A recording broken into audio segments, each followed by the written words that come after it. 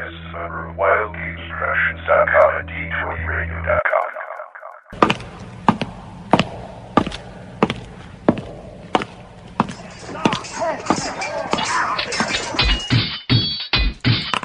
Roll for Initiative.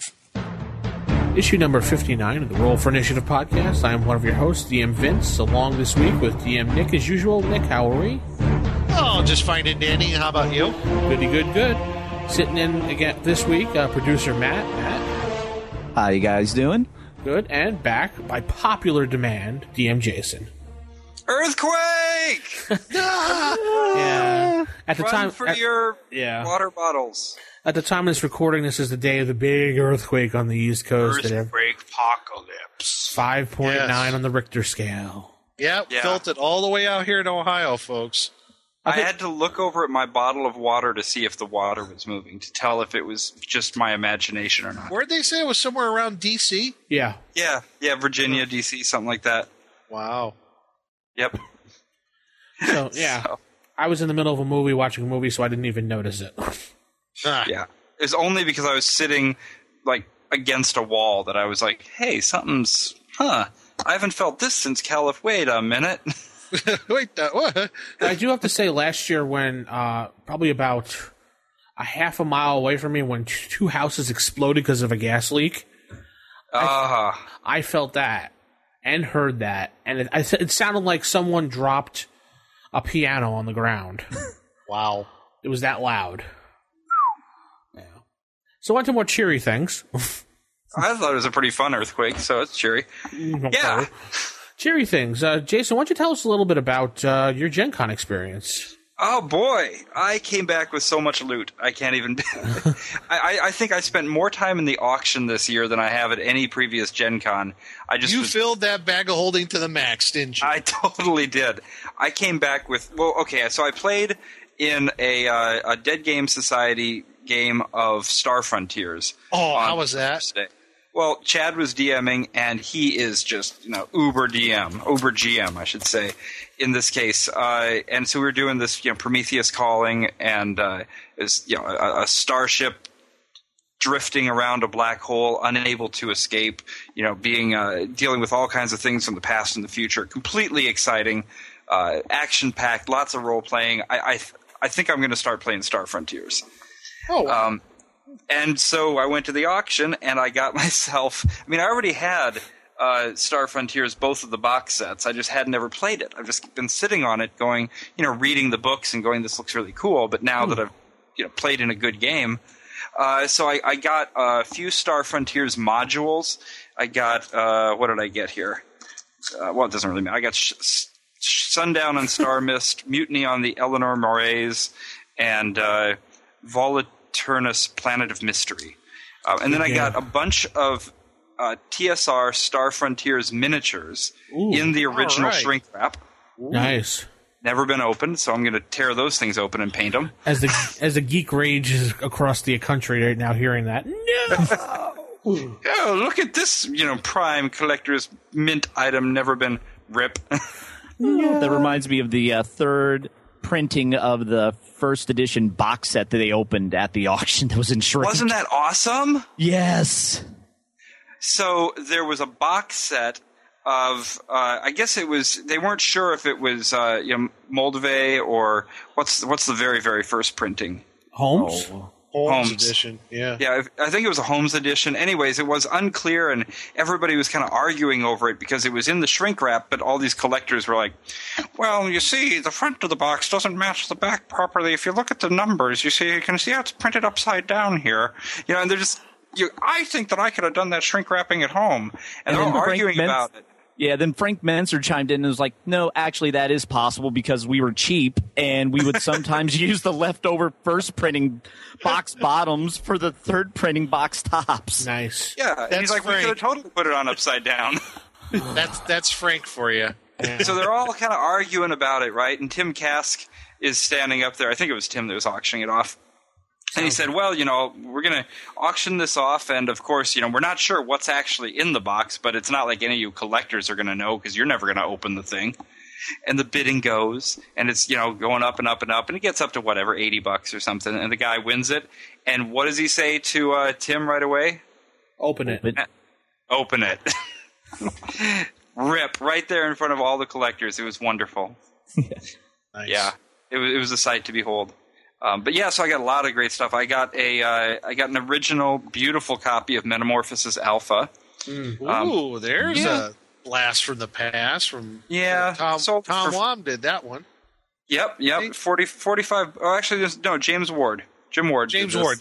That's it. I'm sorry. But, $45, but come on, it's worth it. Whole bunch of just, all sorts of great stuff. A full set of old Traveler games. And I've pretty much maxed out my Dragon collection. I filled in all the gaps. Oh, good. So I now have everything, including number 2, but I don't have number 1 because that went for a lot of money and I wasn't going to.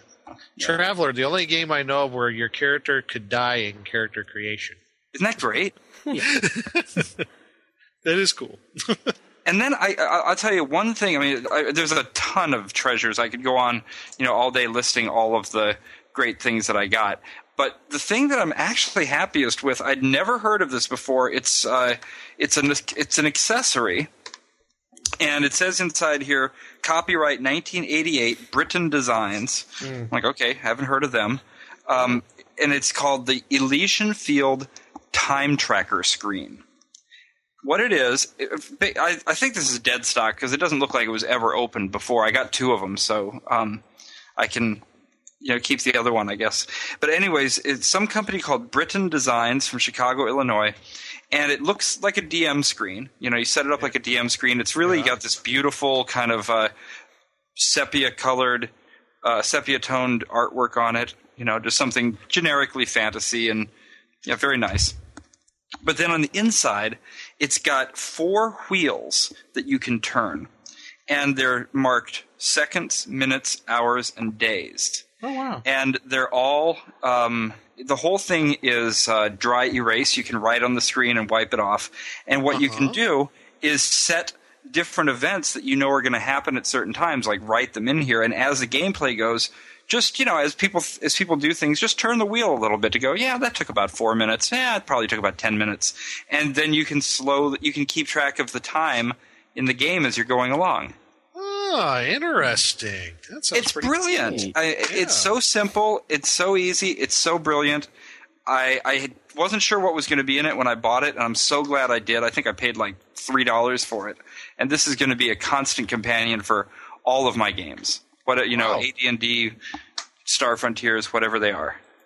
Sounds pretty cool. Yeah. I walked out of a True Dungeon game. You walked out of it? Oh, really? I walked out at the end of the first room. Really? Why? What? Well, let me just put it this way. If you're going to go through True Dungeon, try to take a few of your own friends. Don't go expecting to be able to... I ended up with one guy was supposed to go with me. He couldn't make it, so I was on my own. But I was like, whatever, it's fine. I'm a friendly guy. But I ended up with 9 people who were all like best buddies since, I don't know, they were children. And so first of all, I was like, well, okay, I tried to, talk to people, but, come on, they're doing it with each other. And then I couldn't hear a dang thing. It was louder than it had ever been before. And I just got to say the DM sucked. I mean, really? Just so disinterested in what was going on and not really controlling the thing. So I was like, yeah, $38, huh? Screw it. And I just turned around and walked out. Wow, so no more True Dungeon for me. That was unless I've got like a big group of people that I know and we're sure that the DM's going to be good. Wow, that's the first time I ever heard anybody not having a good time at True Dungeon. Yeah, I love True Dungeon. It was just the most disappointing experience to have it, be unfun. And you alluded your jail time this year, Jason, because I put you up for being Did arrested. You really? Yes, I did. They tried, oh, man. They tried hunting you down. That's why I was trying to get you to come to certain places. Oh. And you were like, we're going to try to kidnap him or something? I was going to get the sheriff to come tackle him and bring him to jail, but he was like, no, I'm busy. I'm like, damn it. Oh, man. Oh, that's too bad. I haven't been in jail before. Yeah, you threw me in jail last year. Yep. but okay. I just want to say one other thing that was a big highlight. Well, there's a few things that were big highlights. Getting a chance to spend some time with people that I hadn't had a chance to meet before, so I got a chance to hang out a little bit with Peter Atkinson, and Gail and Luke Gygax were there. So really? So that was good. I got to meet some folks that I hadn't met before. And by the way, Gail Gygax is still working very hard on the Gygax Memorial. So, I heard about that. Yeah. So anyway, so that they had a whole booth set up, called Old School Renaissance, and they had a lot of Osric things for sale, and they were also giving away a book giving it away for donations to the memorial, a book called Cheers, Gary. Yeah, I saw that. Yeah. You saw it? Yeah. Did you get a copy? No. Oh, definitely. I would say, drop him a donation. It's really cool. It's all the N-World conversations he had. Oh, cool. I didn't know that. It's all just Gary in his own words bound up in a book of him. It's a really nice way to sit down and read all those really fun forum posts. But the last thing was there was a game being play tested for the first time at Gen Con this year called Adventurer, Conqueror, King. And Alex, I forget his last name, the designer of the game, he's kind of more well known as the founder of the website The Escapist magazine. Yes. Oh, okay. Yeah. Okay. Yeah, okay. So he has designed this game, and it uses the OGL. So, if you're playing first edition, you can sit down, start playing this thing. You'll have no trouble with the rules. It's OGL. You'll totally get it. And it's structured to be what people kind of do anyway, which is starting out as a first level lowly character and working your way up to becoming a nation builder and a king, and you're all about political intrigue and huge world map type of things, but it's just structured very well so that it's intended to work that way. So you go from being an adventurer to a conqueror to a king. And we had a really good time playing it. They have a Kickstarter page that they were using to raise the money to print the book, and they were successful. They got the money they needed. So I just would say if anybody wants to check out a really cool old school game, old school spirit using the OGL rules, take a look for it. It's a lot of fun. Cool. Awesome. So, Matt, why don't you tell us a little bit what's been going on with gaming with you this week? Oh, gaming-wise, right now my weekly gaming group, we're in between role-playing games sessions. Right. We just finished our Marvel Superheroes campaign, which saw the heroes vanquish Red Skull and Hate Monger's attempt to raise Cthulhu. Oh, wow. What a cool idea. Yes. Yes, the Nazis determined the Third Reich's never rising again, so this planet isn't worth existing, so they attempted to raise Cthulhu, but failed, thanks to our heroes. I mean, idea for a plot, but not idea raising Cthulhu. That would be bad, but the good plot idea. Yeah. Yeah. Imagine if they'd succeeded. What would have happened to your campaign? Oh, well, it was pretty much over after this adventure, no matter what. They were the Nazis were very close to winning. They had the 3 sacrifices they needed at the mouth of the Euphrates. They just needed to finish reading some ancient text, and we used the Ultimate Powers book to create our characters. So 2 of the characters had elemental conversion, so they could take any matter, convert it to an element. So one of my players decided to convert Red Skull's eyes to oxygen. Ooh. To get him to stop reading the text. That would work. Yes. Yeah. So through that, they weren't able to read the text, and yes, the world was saved. Yay. So for me, I've been actually pulling out that Call of Cthulhu book, speaking of Cthulhu, and reading that because I'm thinking about playing a game of that. So, Nick, you have to check out South Park season last 14 it was. They have a three episodes based around Cthulhu with Cartman who joins forces with Cthulhu to take over the world. Oh, I've got to see that. Yeah. they joke on remember the BP oil spill? Yes. Well, they call it DP, whatever. Oh, no. Yeah. And they said that in efforts to try to save the world, BP was drilling oil for something, and they accidentally drilled too far, and Cthulhu came out. Oh, that is, yeah. Didn't they do like a 2-episode series on it? It was 2 or 3 episodes, yeah. Yeah, I think it was 3, you're right. Yeah, it was very funny. Cartman and Cthulhu working together to destroy the world. Nice. Great. So what have you been doing, Nick? Well, last weekend we continued on with our campaign of the Temple of Existential Evil. Existential. Okay. The Hackmaster version of Temple of Elemental Evil.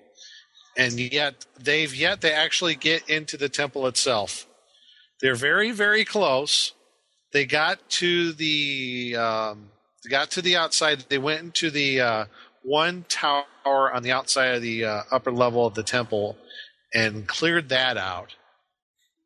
But yeah, that was not all too bad. They were obviously they do things that I don't expect. But like when they went, well, here's the one thing. Oh my gosh. There's the town before you get to the temple is called Nulb. And Nulb is like Nulb, N-U-L-B. And Nulb is like, I guess the best way to describe it is like how they describe Mos Eisley Spaceport, a hive of scum and villainy. Yes.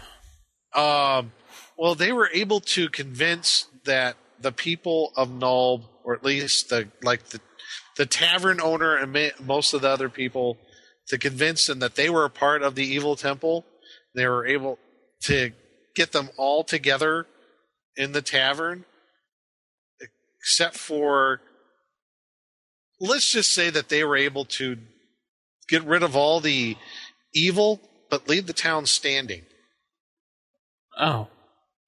Yeah, they got all some sort of neutron bomb thing. Well, they basically were able to convince everybody in town to get together in the tavern. Yeah. And they burnt down the tavern. Okay. Oh. Nice. I don't want to get into any details, but it was very detailed role playing and how they pulled it off. A lot of use of the liar skilled skill. Liar skill.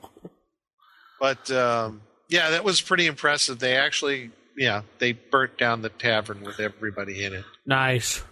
Yeah, I'm like, I never saw that one coming. But I ran with it. I'm like, you got like, the head honchos convinced that you're part of the evil temple, and they're going to get together for some special sacrifice and everything. So, oh yeah. So that went rather interesting. Cool. All right, I'm going to hand the mic over to Jason right now, who has an announcement to make, and I'll let him go on. Yeah, Jason.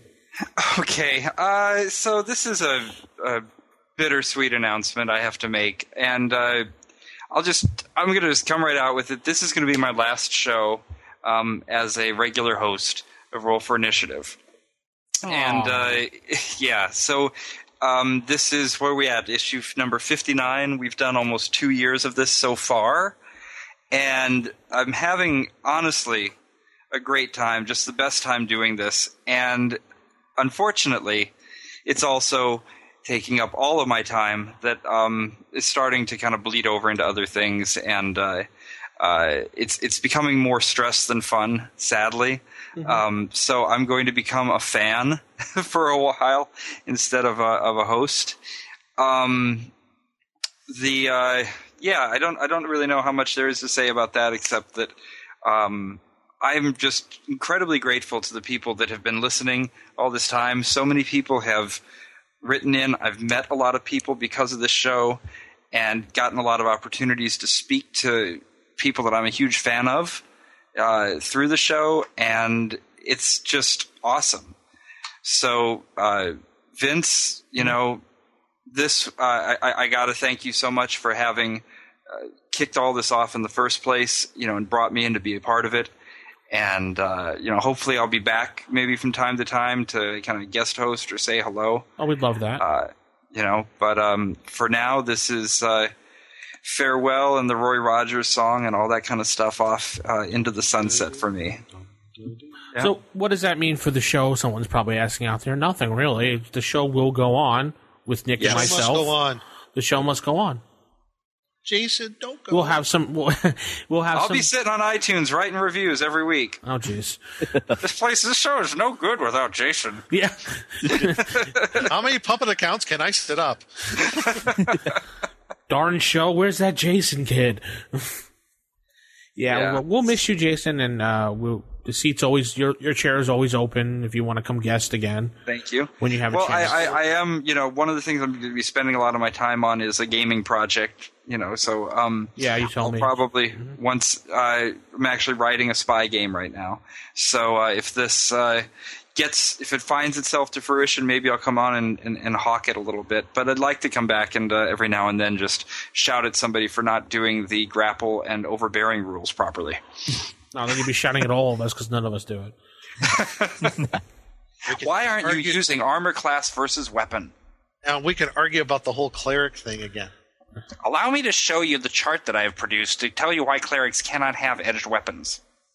Yes. No way. You're wrong.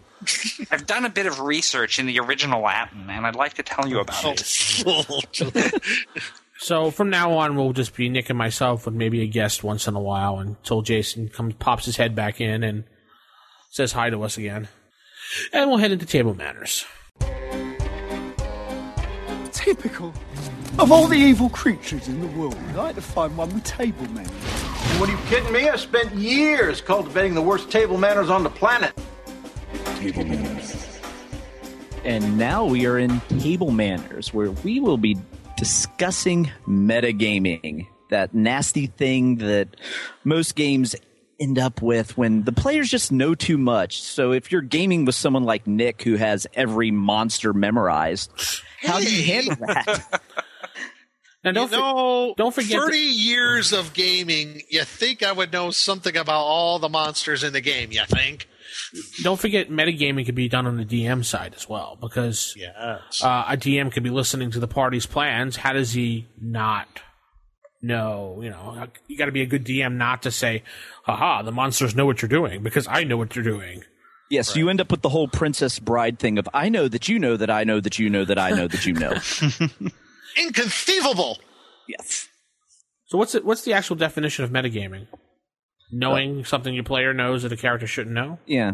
But basically any knowledge that the player has that the character would not. And having the character actually act on that knowledge. Right. Yeah, like in one of the campaigns that was maybe about 10 years ago, I still remember this. The guy said, "Oh, we're leaving that room? What about the buried sword of +1? Never mind. The DM's like, "What sword +1? He goes, "It's in..." Oh, never mind. Yeah. DM was kind of pissed then, and so... Yeah, but I mean, at that point, I think as a DM, that's when you go, yeah, there's no sword there now. Well, no, the sword was gone, apparently, but, Yeah. So I'd say, yeah, it's there, but it's cursed. No, it's cursed.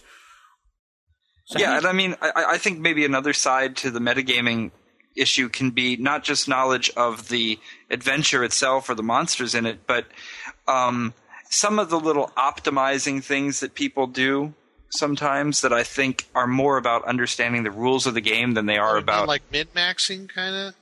Yeah, I mean, not that AD&D necessarily lends itself as much to that as some systems do, but still, if that's the way you play... I think there's things that players do that a character wouldn't think of if they were actually in that world, as opposed to being a player looking at the rules behind that world. Interesting. And dead silence. Dead silence. Yeah. It's tough for me because it's tough for me to be certain if I'm talking about this in a first edition kind of world, because I as a favor to a friend, I jumped in and did some DMing on a game of D&D Encounters, the 4th edition game that's kind of for people who haven't played, that just get used to the idea of role playing, and which it's cool. I like that's out there, but it was such a different experience. And one of the guys at the table, to actually help me a lot, because he knew rules. I didn't know the rules like that. I was just like, well, there's a dragon, and now this is going to happen. And he's like, yes, but do you realize that you've got combat advantage? I'm like, what? So in some cases it was kind of helpful. Like, he's like, what about your action point? I'm like, your what? But yeah, so I mean, sure. There's maybe if a game system, whatever system you're playing, has some rules that are a bit more game-y than others, then sure they can take advantage of those. But there must be some things in first edition, such as I chose not to prepare that spell this morning because I knew that one of the other players would be doing something that would offset it. I decided I wouldn't bother doing any. I wouldn't pray for any healing spells today because I think that in a castle like this, the DM is sure to have put healing potions in plenty of good places. Yeah, right. You can even say the same about weapon selections because you'll have weapons that damage-wise they'll be identical, but they'll be different sizes, different speeds, and they'll pick the weapon that offers them the most combat advantage, not necessarily what their character would carry. Right. I guess that is a bit like metagaming too, where you take those rules, knowledge of the rules, and I guess meld them with what your character would do and to your best advantage, I guess would be a way of saying it. Yeah. That's one type of metagaming I never even really thought about. From a player's perspective, I was playing in somebody's AD&D game at Gen Con the other week, and I was a little disappointed that the way that the dungeon was laid out, and it was, tunnels under a mountain, but whatever, it felt a lot more like something that a DM would do in order to balance it than the way that you would actually construct this if you were trying to, build a stronghold. It was much more about balancing it for the game, and all of the things that I was trying to think as a character, like what would I expect to be coming up, turned out not to be, and all the things that I would think of as a player of a game, like how would you balance this properly, that turned out to be the way it was. So I had to think more like a person playing a board game than a adventurer going through a dungeon. And that just takes you out of the role-playing aspect of it, because you're gaming the system instead of doing a role-playing / gaming experience. Yeah. Instead of doing both things, there's a little bit of gaming involved, a little bit of role play. Now you're just kind of gaming your way through it. If you ever find yourself at a table where somebody says, I'm going to check for traps, and the next person says, well, really, do you think the DM's going to put a trap here? That's metagaming. Yeah, that is absolutely. So what do you do? Yeah, what do you do? What do you do? It's crazy. It's nuts. The opposite of what the players are doing. The opposite of what the players. Yeah. Well, if a player's sitting there going, okay, I throw these kobolds at them, and they're just like, well, I know they automatically have this armor class and this many hit points, I would change everything around. Right. Mm-hmm. That's why you sometimes, as on the DM side, that's where you have to every so often throw the players a curveball. Do something out of the ordinary, something that they won't expect. And then that's sometimes hard to gauge. Sometimes, especially if you have a group of players that you've been with for a long time, and they know how you are as a GM. Sometimes you gotta, as a GM, try to get out of that way, how they're anticipating how you are as a GM. You gotta somehow break out of it. I think I have recently with the game world that I made, where they're 500 years in the future. So the whole history of the world that they know of is like brand new to them. Good. And I think that helps tremendously. They're in a world where, yes, there are some familiar names, but most of everything else has changed up, and that did throw them for a loop. And now we'll see how it goes. So, throwing them a curveball once in a while like that, I think helps on the GM side. But player side, boy. Yeah. Yeah. You could even try, when it comes to player knowledge about the world or monsters, try working that into their character. Why would their character know this? So maybe you can explain away some of that player knowledge so you don't have to worry about it as much. I think a lot of times as players, we forget that we do not know everything. Our characters do not know everything about the world. Just to give an example. Say, I don't know, a ranger who spent most of his time in the mountainous areas of a particular region of the world. He would have little, if any, knowledge of things that would be found in a swamp or in a desert or anything like that. He's out of his environment. So you can't have a ranger who's from the mountainous hinterlands of the north, and somehow he and his adventuring party come across these vast deserts. He's not going to have knowledge of the dune stalker. Okay? Yeah. He's not going to know what that thing is. And, maybe his tracking is not as good in other places, too. Do you think? Exactly. Yeah. Mm-hmm. And things like that. Like a magic user, I don't know, for example, who spent most of, not all of his time in the city, in an urban environment, just studying. Just studying magic. Or so he might have some knowledge on magic, and maybe being in a city and our environment, know a little bit about diplomacy and being in the city. But once he's out there in the wilds, he's going to be like, a fish out of water. He's not going to have a lot of knowledge. And I think a lot of times as players, we forget to play that up. Yeah, Top Secret SI actually did something interesting when it came to player knowledge, that they said if a player knows it, their character knows it. The skills they take are just to supplement things the player does not know. So if I'm a chemist in real life, my character in Top Secret SI also has that same chemistry knowledge. Oh, cool. So that works really well with a game that's set in modern times. Right. For a modern time game, that works well. When it comes to the lands of fairies and dragons, however, it's kind of hard to make that same comparison. Although, actually, now that I think about it, enough players, as it's been 40 years of D&D now that has existed, there's enough that probably have more or less grown up in that world. So, well, you never know. Let's use Nick as an example. Wow. No, I'm saying of having a lot of knowledge of something. You're a walking monster manual. Well, hey, all those years I had to read something. So, actually, you're a walking fiend folio. Yes. That's what it is. I take that as a compliment. Thank you very much. I mean it as one. I hope so. Because Lord knows what you'd throw at me out of the pages of that book if I didn't. Oh, get Yankee. That's probably what it would be. Or a flump. Anywho. Flump. So, yeah, metagaming, I think the most common thing, and I think we were all talking about before, is like adventures, modules that, you've heard about, you've maybe played, and you're playing through them again. And I'm actually experiencing that right now. I do have a player, Gary. He, great player. He's been playing probably as long as I have.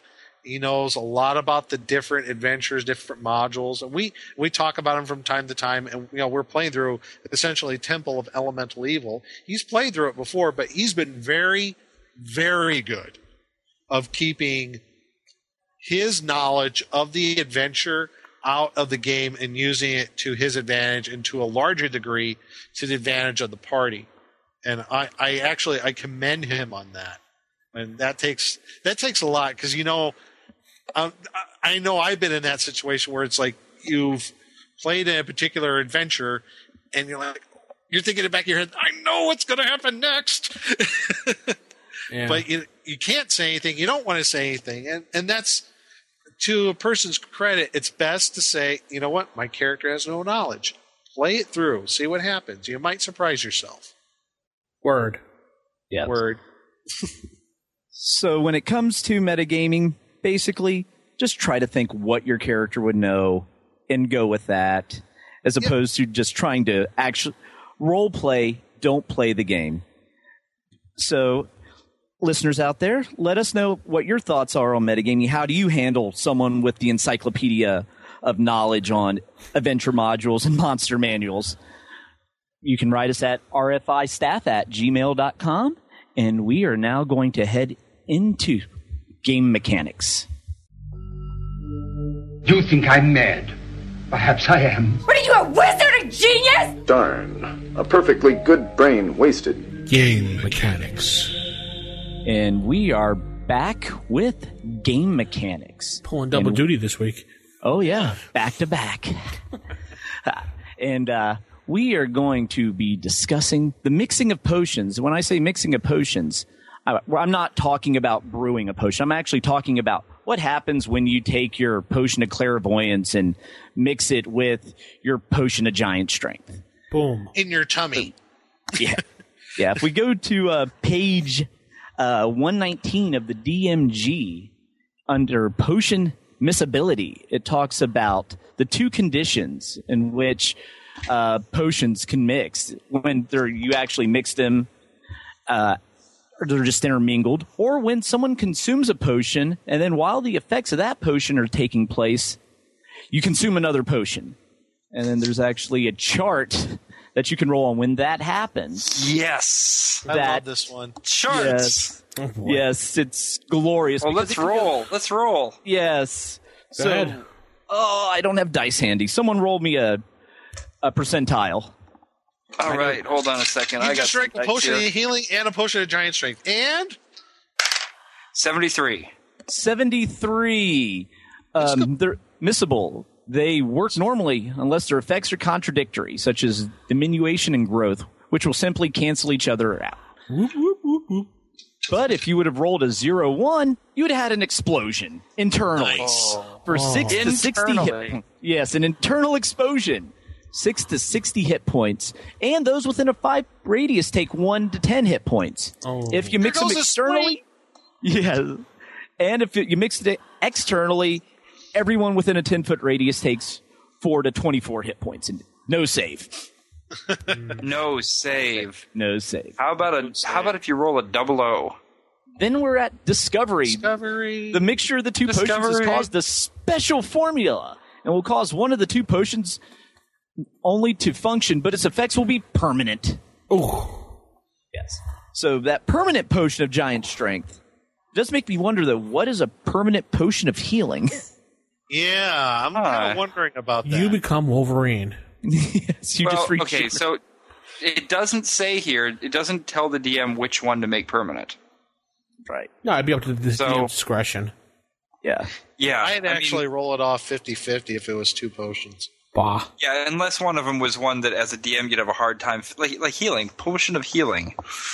Right. I don't know. I mean, maybe you just give them a little bit of a, permanent. Every day you have the ability to have, to heal 4 points of damage at will, but only once a day.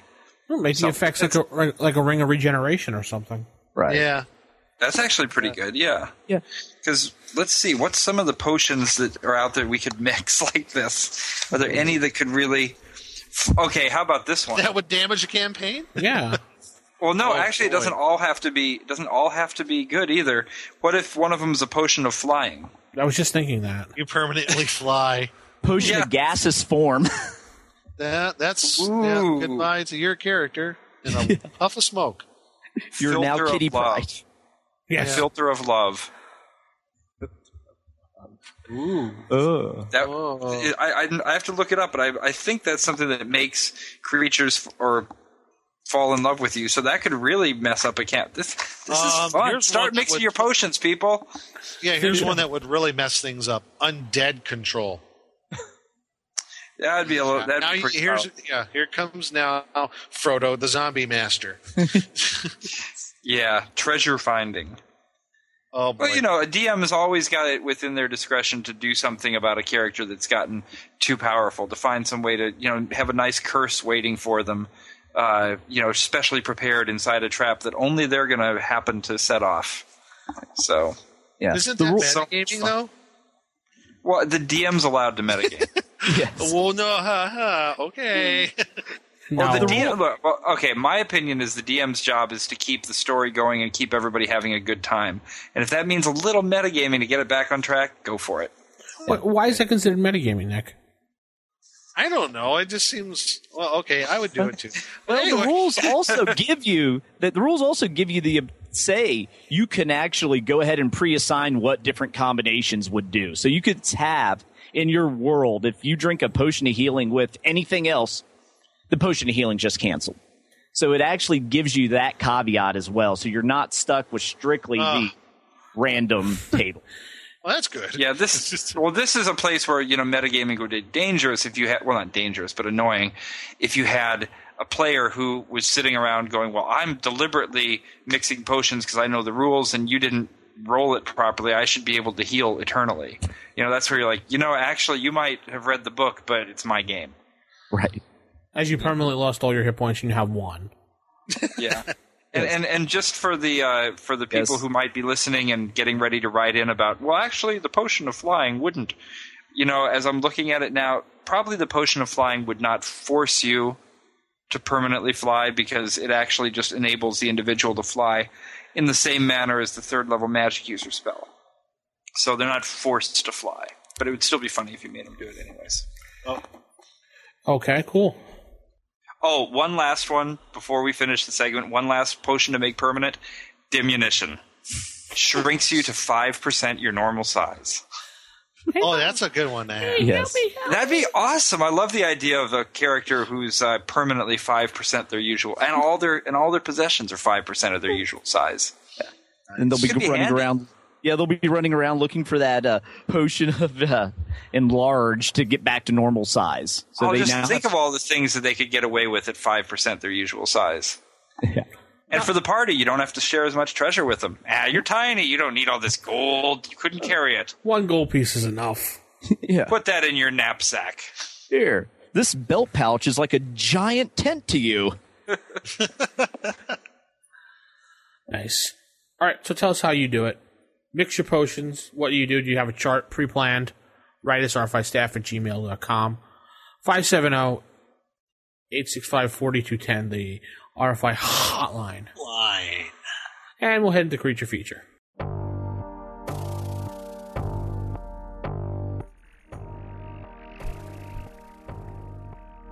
Creature Theater.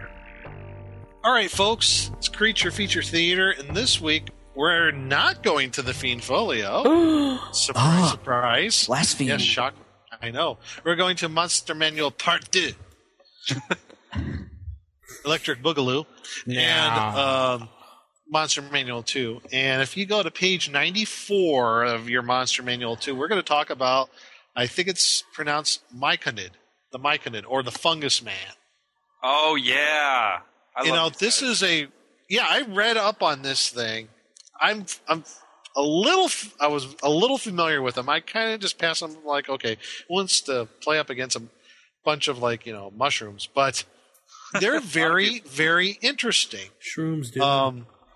Yeah, they're pretty cool. It's a very detailed description about not just the myconids themselves, as far as how they hit dice and hit points and when number appearing, what have you, but a detailed description of their society.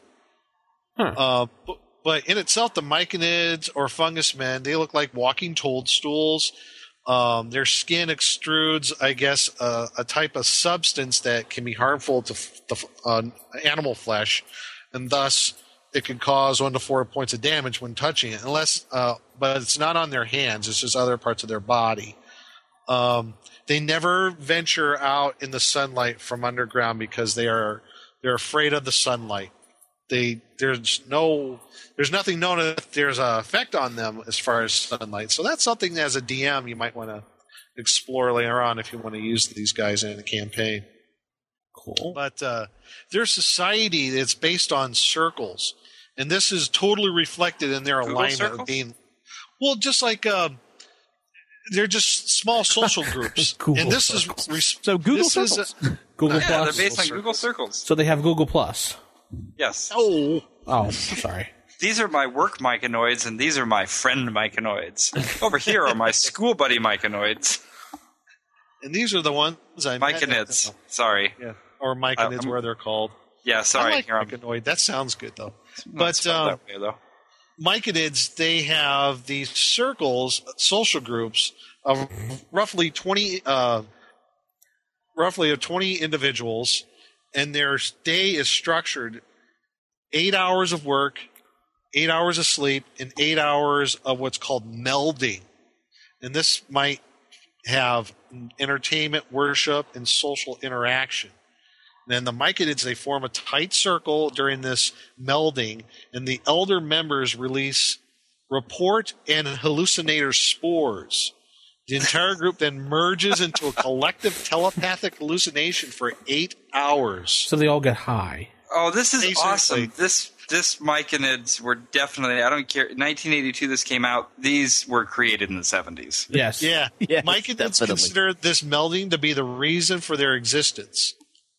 So, yeah, and it's strictly structured. They have these three 8-hour days, and this is reflected like in their alignment. They're lawful neutral.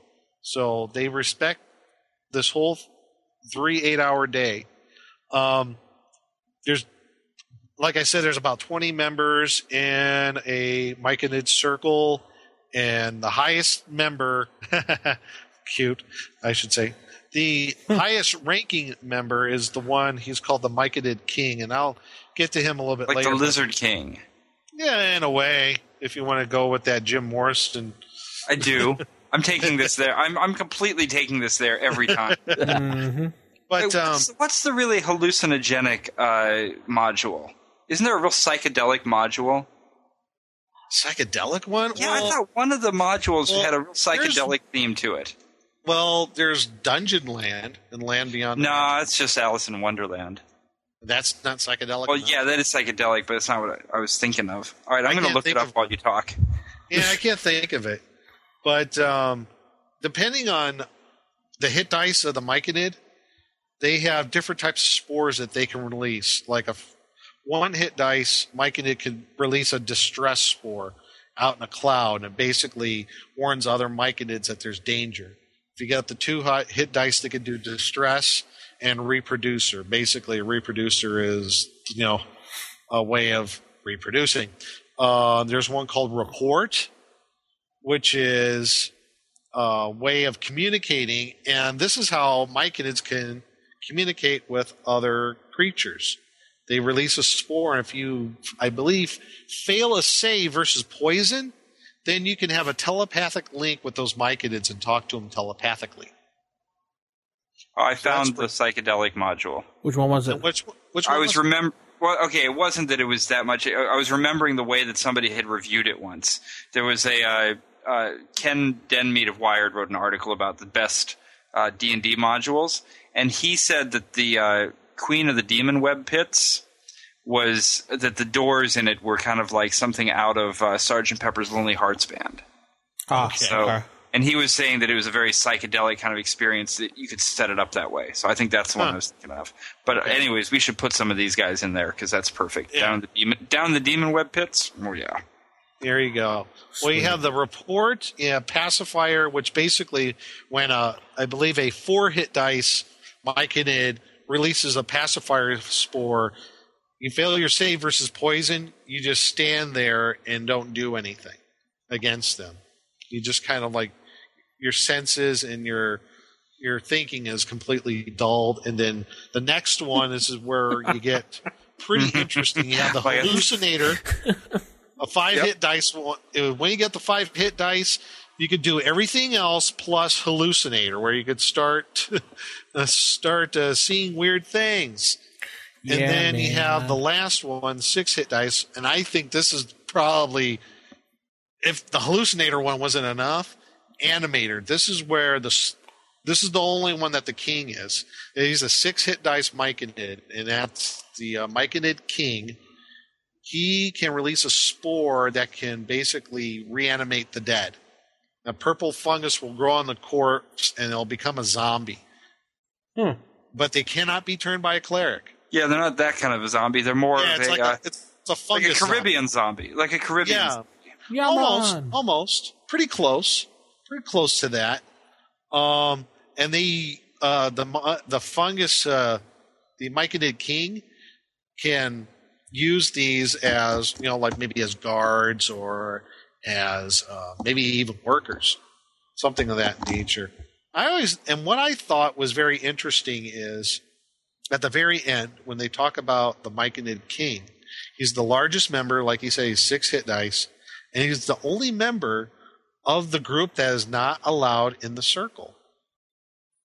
Which I thought was kind of interesting. The description is the other Myconids regard separation from their circle with horror and pity the lonely king. The leadership role is thought of as a very unpleasant duty, almost a condemnation. However, when the old king dies, the strongest 5 hit dice Myconid always assumes the role of the new king. The king must remain outside circle affairs to retain objectivity and pay close attention to the duties of leadership. The king animates guardians for the colony. So he's basically their designated driver. Yeah, he's kind of like their protector, the designated driver. He's the guy. He's the sober one. He's the one that also has to be aware of what's going on outside of the colony, like if there's any outside threats. Yeah. So everybody else is getting high. He's on guard. Okay, I am right now writing myself an adventure based around a bunch of Myconids organized like Charles Manson out at the Spawn Ranch. Oh my gosh! Wow. Funny that you mentioned adventures. Myconid were featured in an adventure before they were in Monster Manual 2. Can any of you guess what it is? I cannot. Palace of the Silver Princess. I don't know what. You're wrong. Oh, what was it? Catch a Falling Star. Matt? Come on, Matt. Nah, I read this earlier and I can't remember. Module A4 in the Dungeons of the Slave Lords. It's part of the Slave Lord series. You know what? I just went through Dungeons of the Slave Lords, but we didn't get that far. Yeah, it was a con game. They did the Mega Dungeon. So now you have some metagaming, Jason. Yeah. It's also I'll just scream Jerry Garcia and run the other way. It's also in the I think when they create it as the Mega Dungeon, I forget what it's called, Assault of the Slave Lords, when it became the big super module. Mm-hmm. They combined all 4. The Myconid were in that, and in that module, I have it right here. It's not to give away too much, but there's the abode of the Myconids, and they have just outside of it. There's a mushroom garden. There's also a quote unquote welcoming committee. You could probably guess what those are comprised of. Huh. There's a fungus forest, a farm. There's also the chamber in which they all meld, and the royal chamber where the king is. Now, in the module, there is a situation to where you're trying to get away from the slave lords, and you're in these dungeons, and not to give away too much, but your characters are lacking in a lot of things because you're trying to escape the slave lords, so you don't have much of nothing. You got loincloths. That's pretty much it. But I'll tell you, we put those loincloths to good use the last time I went through that module. Oh, really? Okay. That you can do all sorts of stuff with them if you don't mind. You're running around without wearing it. It's like the towel, a Hitchhiker's Guide. It's very useful, as a matter of fact. Yes. But there's a situation in the dungeon where if you can help the Myconid and they could be your allies. There's a certain situation that will arise if you complete a particular task, or if you already had and then you meet them. They might befriend you and help you out a little bit. So, yeah, it was a module A4 in the Dungeons of the Slave Lords. I remember reading this. I'm like, were they in a module? And I go to my bookshelf, and there it is. And you can see it right on the cover. It's an Errol Otis cover, and it's about as psychedelic as Errol has ever done. So those are the Myconid, basically in a mushroom cap. No. Ba-dum-bum. So. You know what? Actually, these guys, I want to use these in my campaign. They're really cool.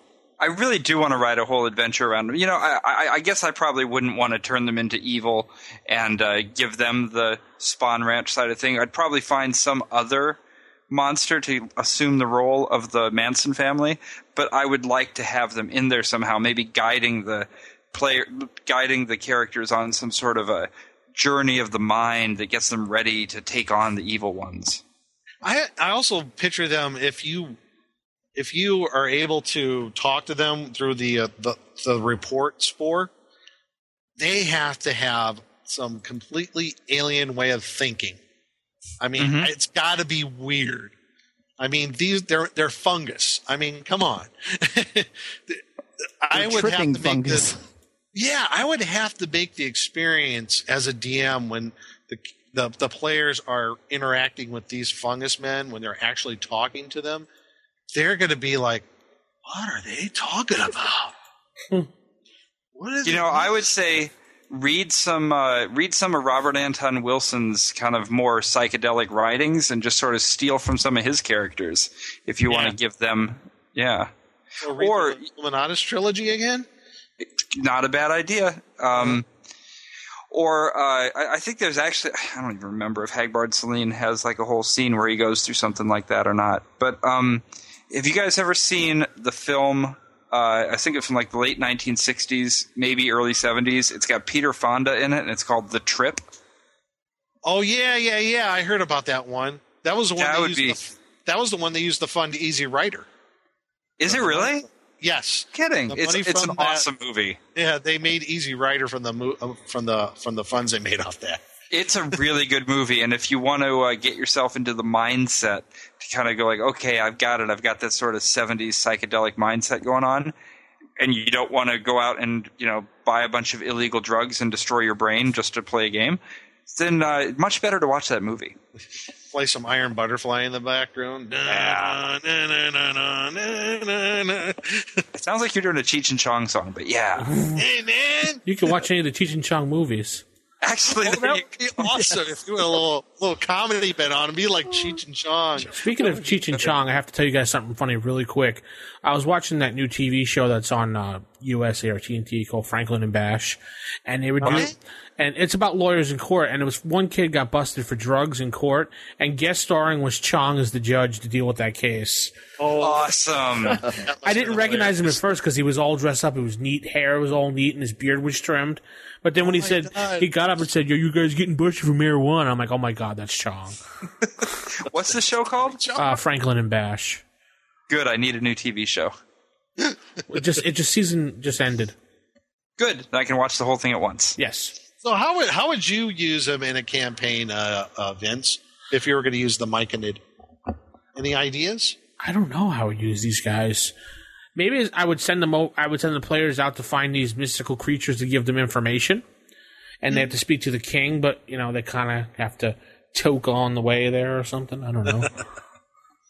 How about you're a cleric in a religion, and you've been called to a very, very high level cleric who is concerned that his followers have been straying to a false god, and he's trying to figure out what's happening, and it turns out all they've been doing is getting mixed up with the Myconids, and they've been getting high, and now they start thinking that there's a god that doesn't even exist, and the Myconids are trying to actually go, no, we're not trying to tell them that, but unfortunately you have to figure out some way to free them from the influence. One way I think you could play them, it kind of alludes to it in the description in the monster manual, is they seem to be, and I think we talked about this earlier, Matt, they seem to be kind of like they're very wary of surface dwellers, very wary, I guess, in a very loose sense.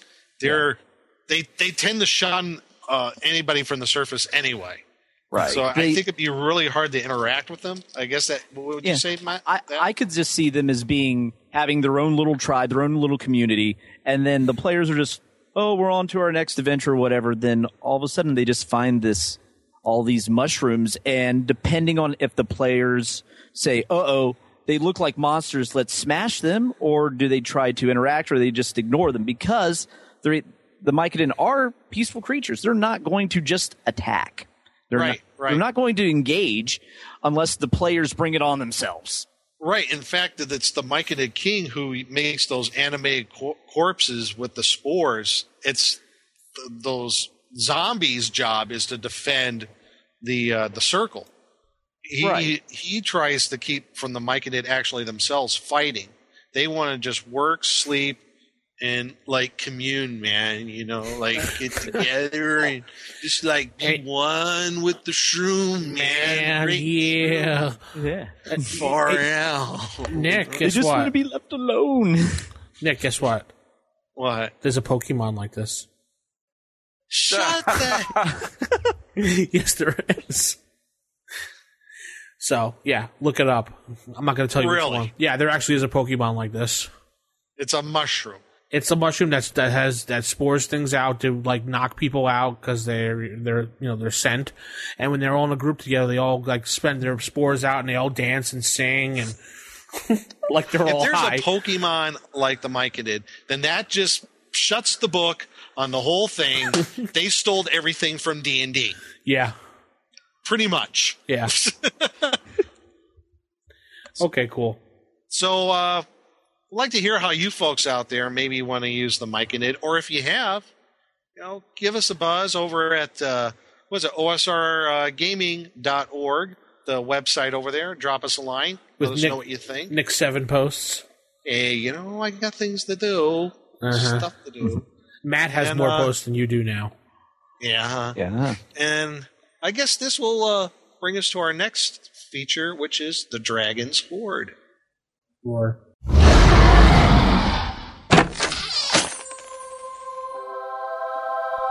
The Dragon's Hoard. Now we're stepping into, carefully, don't disturb. It's the Dragon's Hoard. Oh. Done it. All right, so in the Dragon's Hoard, we finally come to something that I do like to put into my campaigns. I think I've probably had this show up at least once in every campaign I've ever run, to be perfectly honest, and that is the Ring of Wizardry. Okay. And this ring can only be used by magic users. Other classes, it doesn't matter if they can use spells or not. They can neither use nor even understand the workings of a Ring of Wizardry. Because basically it's good for one thing, and that's increasing the amount of spells that a magic user is capable of preparing in a day. And before you put this into the game, you just roll it up to see what kind of a ring you've got here. So if we roll, let's see, I just rolled an 82. So that means that this would be a ring that doubles your third level spells. Cool. Yeah. Yeah, so it can the most common, the 01 to 50 are ones that double the first level spells. It is possible to roll a 00 when you're putting one of these in your game and be able to double both fourth and fifth level spells. So that would be a powerful. Well, even at third level, if you got the third level one, I mean, right. Imagine being I don't know, what's a good level magic user? They have 5 third level. Okay, fifth level magic user. I'll look it up here. Fifth level magic user. You get one spell. It doubles. You get 2. Okay, So, great. That's better than 1. But what if you've got bonuses? What if you were? Let's say. What if you were 8th level? You would get. Normally, you have 3. With this ring, you would get maybe 6. Ooh. There you go. But then if you have actually, wait a second, sorry. I don't know what made me think of this. I guess I was mistakenly thinking about wisdom. I was about to say something about magic users getting an intelligence bonus, but No. That's not No. Wrong edition. But the way I do use this is while it's really exciting to be a big powerful wizard and get your extra third or fourth or even fifth level spells, I usually prefer to have the ones that just are either doubling your first or maybe your second level spells. Because where I usually try to have a Ring of Wizardry show up is in a very early campaign, because honestly, the poor magic user who's only got first level spells and only gets 1 or 2 of them, it's tough. So it's nice to be able to have. The thing is that I think that the magic items and treasures that I most like putting in a adventure are the ones that do 2 things. One, that they don't unbalance the game too much. That they are not overly powerful, and 2, that when a player gets it, they get genuinely excited about it. And if you're playing a magic user and you suddenly can double your first or your second level spells because you're kind of low level, players they really like getting that. I agree. Well, even even a high level wizard, relatively high, like an 8th level, he gets a ring of wizardry that doubles first level spells. You went from 4 to 8 per day. That's true. So imagine you get casting 8 magic missile spells a day if you were going to max out just magic missile. And at 8th level, how many magic missiles can you cast from one spell? How many missiles generally come out? That's like 3 or 4. Yeah, that's hellacious. So yeah. And then I think you get into the other thing that makes a good treasure is one that you can, as a DM, fairly easily and plausibly take away. Yeah. So if they do start getting to the point where you're like, old Bigby there is getting a little bit too powerful, and it's really nobody else is getting to do very much. He's sitting there with 37,000 spells. The next time he reaches in for something, a little creature bites his finger and pulls the ring and runs away. Yeah. And takes the finger with him. Maybe so. I've encountered a version of this ring. There, a few years back,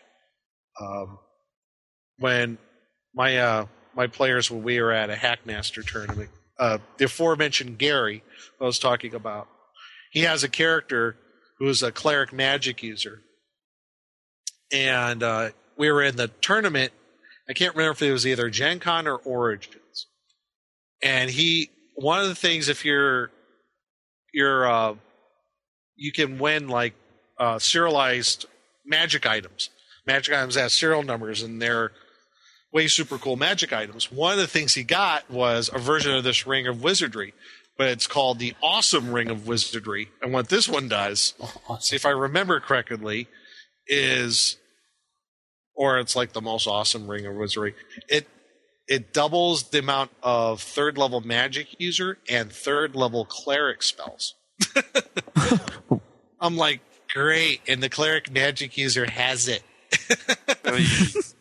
So you could make maybe a version of this where it also, doubles your cleric spells. Instead of being the Ring of Wizardry, the Ring of Clericy? Piety. Clergy? Ring of Piety. There you go, Ring of Piety.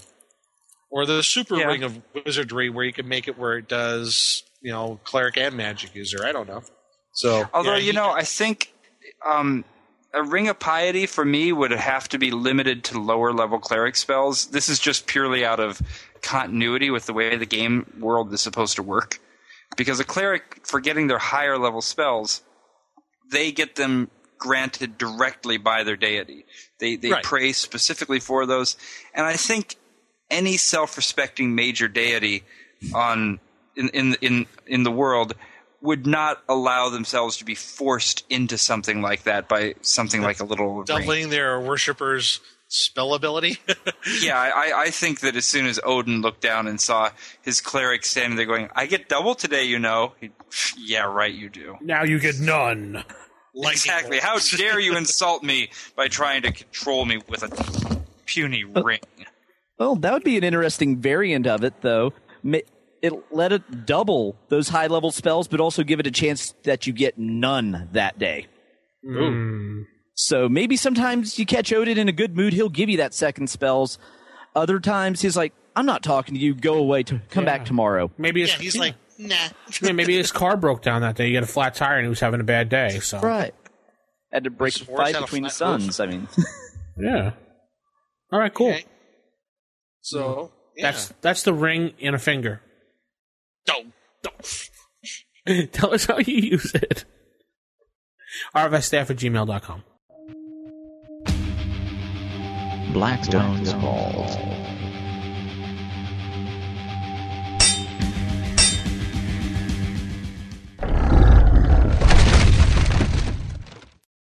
Hello, and welcome to another edition of Blackstone's Vault. I am your host, Blackstone. In this episode, I will be covering Module WG4, The Forgotten Temple of Tharizdun, which is part of the WG series, World of Greyhawk series, and this was written by Gary Gygax, published in 1982 by TSR Hobbies, and it covers levels 5 to 10. Now, this module is interesting for it's an addition, an add-on to Lost Caverns of Zoicanth, which was Module S4 of the S series, the special series of modules. Now, how the player characters get involved is, in that particular module, one of the areas that they discover is the Gnome Vale. There's an area of mountain gnomes. They live in this valley, and the player characters hopefully befriend them. Now, in relating to this module, the leader of the gnomes relates some information to the player characters that they've been having some serious trouble. Some attacks have been happening to the gnomes by giants and ogres and Norkers, just to name a few creatures. So he asked for their help in finding out where these creatures are coming from, and in the hopes that they can eradicate the threat. Now, part of the underlying story is where these Norkers and giants and other humanoid creatures are raiding from is an old, long, forgotten temple dedicated to the ultimate evil god, Tharizdun, who was banished hundreds of years ago beyond space and time. And not even the current dwellers of the temple, know what the original intent of the temple was. They're just using it as a base of operations. So even they are completely ignorant of what's the true meaning of the temple. With that being said, this module oozes atmosphere. As in my previous module, I covered Ravenloft, which is very much in the epitome of the gothic horror genre. This one is very Lovecraftian in its approach. Think of the works of H.P. Lovecraft, or even some of the swords and sorcery adventures by Robert E. Howard, and much of the Conan the Barbarian stuff, where he has to deal with sometimes horrors from beyond space and time. And Tharizdun is a horror beyond space and time.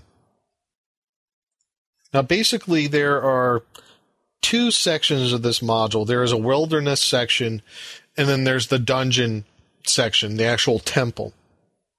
Now, in the wilderness section, if you're familiar with Module S4, Lost Cavern of Zoicanth, in that respect, it's very similar to the wilderness setup of that module. So you have random encounters plus some other preset encounters that are in the mountains when the player characters go venturing forth. Some of these encounters are trolls. There's an avalanche. You also have Aarakocra, griffins, Lucrata. There's a safe valley if they're lucky if they can find it. And also there's a group of orcs, a rather large group of orcs, that are in the mountain areas as well. Then you have the actual temple area, the Temple of Tharizdun. And the descriptions of the temple are rather interesting in how Gygax lays it out. He also has, in the temple, amongst the Norkers, you have gnolls, there's a mountain giant, there is several other type of creatures, such as an Annis, there's ogres, dire wolves, there's giant trolls, Grell, So quite a bit of a mixture of creatures in this module. What I found interesting in this module is that the mixture of creatures, most of them, or at least I'd say half, are from the Fiend Folio. As I said, you had the Norkers, there's a giant troll, there's a mountain giant, just to name a few that are out of the Fiend Folio. There, and I also recall there's a Coffer Corpse area as well. And that's just the monsters. And that is rather interesting. What is very interesting is the way that the player characters have to find their way around this thing. It's somewhat complex. There's a lot of things that they have to do, a lot of things that they have to find to get to what would be the actual inner workings of the temple beyond the dungeon, to getting into the under temple area. One of the things that's rather interesting is at the very beginning, Gygax gives a very detailed description of how the Norkers and the Gnolls and the very top of the temples, how they're going to defend the temple. And it's very detailed description. Now, some DMs might like that, some might not, but I thought it was rather interesting that Gygax thought it was important to lay out the defenses of the upper level as he would for the DM. That doesn't necessarily mean you have to follow it exactly to a T, but I think it's some pretty good guidelines to go by for a DM when running this particular adventure. Now, as far as other things like traps, there are a few traps, but nothing far as mechanical. There's a lot of magical traps, especially at the end when you get to the under temple area. And quite frankly, the trap is rather deadly. If you don't make it's a typical save or die type scenario that you might run in with a Gygax adventure. So overall, lots of interesting monsters, a mix of Monster Manual and Fiend Folio monsters, some traps, but it's really a fact-finding adventure. Find out what this temple actually is.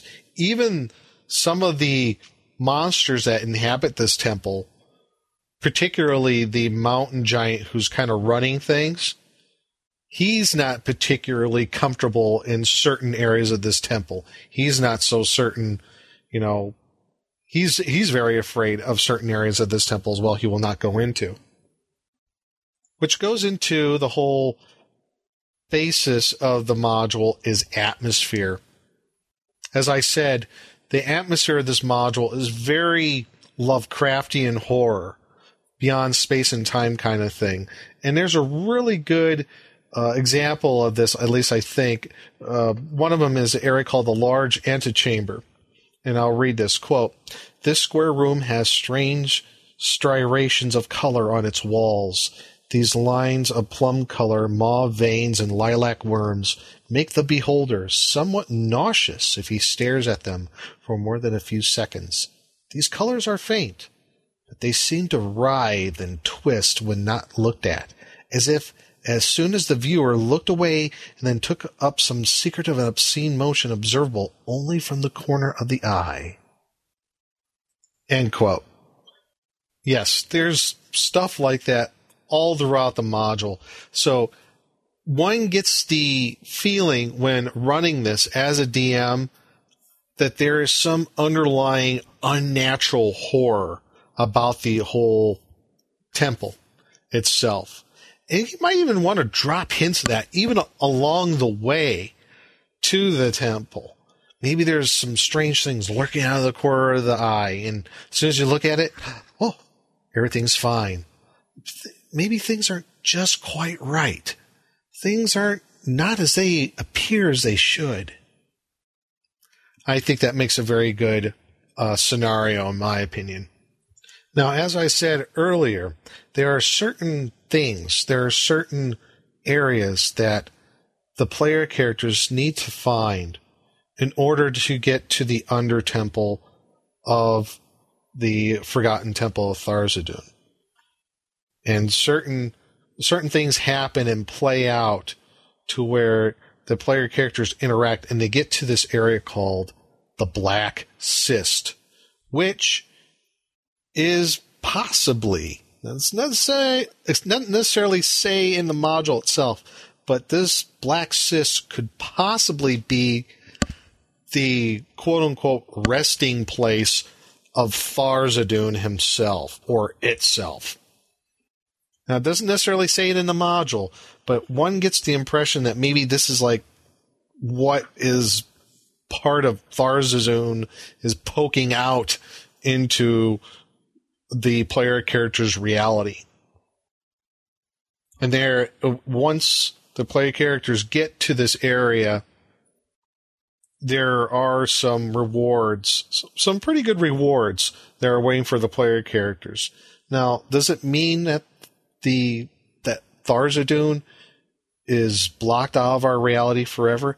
No, not really. It's more of a tangible treasure in itself.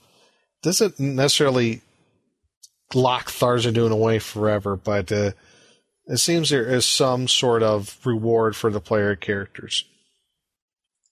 Now, a little bit about this module itself, or at least surrounding it, is this is one of these modules that it seems kind of fallen under the radar for a lot of people. It seemed, at least for me, gone quite unnoticed for quite some time, even when it was out. I got my copy maybe, I believe it was in 1990 or 91 at a game store somewhere outside of Memphis, Tennessee. And it was the first time I ever seen this one. I'm like, this is quite unusual. Never seen this one, never even heard of it before, as far as I recalled. And I picked it up, and I was very fortunate to get my copy there. So this is one of those I'm really kind of surprised about, that when I picked it up, it has a lot of good atmosphere, a lot of good mixture of monsters and traps. And if you like, Lovecraft, Robert E. Howard, that sort of swords and sorcery type of reading and genre, very pulpy in that respect, this is really up your alley, and I think you'd really enjoy it. So I highly, highly recommend this module if you can get a hold of it. I'm sure you can find it on places like eBay or at your local conventions.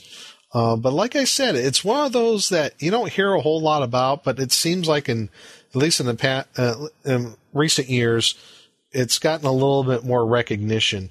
And from what I understand, a little bit of footnote to this whole module was laid out, artwork, the whole shebang in like a month at TSR Hobbies, which I guess is rather unusual in that respect. So highly recommend this module for anybody who likes that sort of swords and sorcery or swords and sandals kind of literature. And again, fantastic. I hope to run it again for my players very soon. So this is Blackstone signing off, and we're hoping that all your hits are crits. Ooh, one of those electronic voting dealies. So for the last segment tonight, we have the 10-foot pole. Yay! Yay! And the 10-foot pole this week is, you're about to fight the big bad. How do you do it? Do you, A, plan a well-placed attack, wiping out the minions one by one, then the big bad? And then our group just runs in, this is option B, our group just runs in and kills whatever moves. Haha. Option C, kill all except the big bad, have him beg for mercy, then kill him anyway. And final D is fight everything and knock out the big bad, bringing him into justice. Funny that got What's no votes. That middle one again? Our group just runs in and kills whatever moves. No. What was the first one? Plan a well-placed attack, wiping out the minions one by one, then the big bad. Or kill everything except the big bad and have him beg for his life and then kill him anyway. What would you vote for, Jason? Was there anything about converting him to your cause? Bringing him into justice would work for converting his cause. I'll do that one. So there's one vote for that. I did plan a well-placed attack, wiping out the minions. Yeah, because that's our MO in our group. Yeah, that's my group's the same way. It's like, okay. But how they do it is completely out of left field. That's the thing. It's like, yeah, that's the general idea what they do, but how they execute that, you're like, hey? Well, it seems like the people voted with you with the plan a well-placed attack with 50% of the votes. Yes. And 56 now since I voted. Oh, sorry, 56. And refresh the stream, buddy. Sorry. And our group that runs in and kills everything is not far behind. And Kill All is third. And Jason running in last with 1 vote. Fight everything. 2 now. 2 now, yeah. Because, yeah, Jason voted. You're voting often, huh? Yeah, Jason votes often. No, I haven't voted yet. Oh. No, I had no votes, and you're now number 1. Oh, I'm the only vote? Yes. All right. So that's going to put nail in the coffin for the episode this week. The issue number 59, 59, the Farewell Jason show. Yeah. Oh. Hi, Jason. Ciao. If we only had a few more minutes. Anyway, that's the show. Keep it original, keep it old school. Good night, everybody. Good night, everyone. Good night. Good night.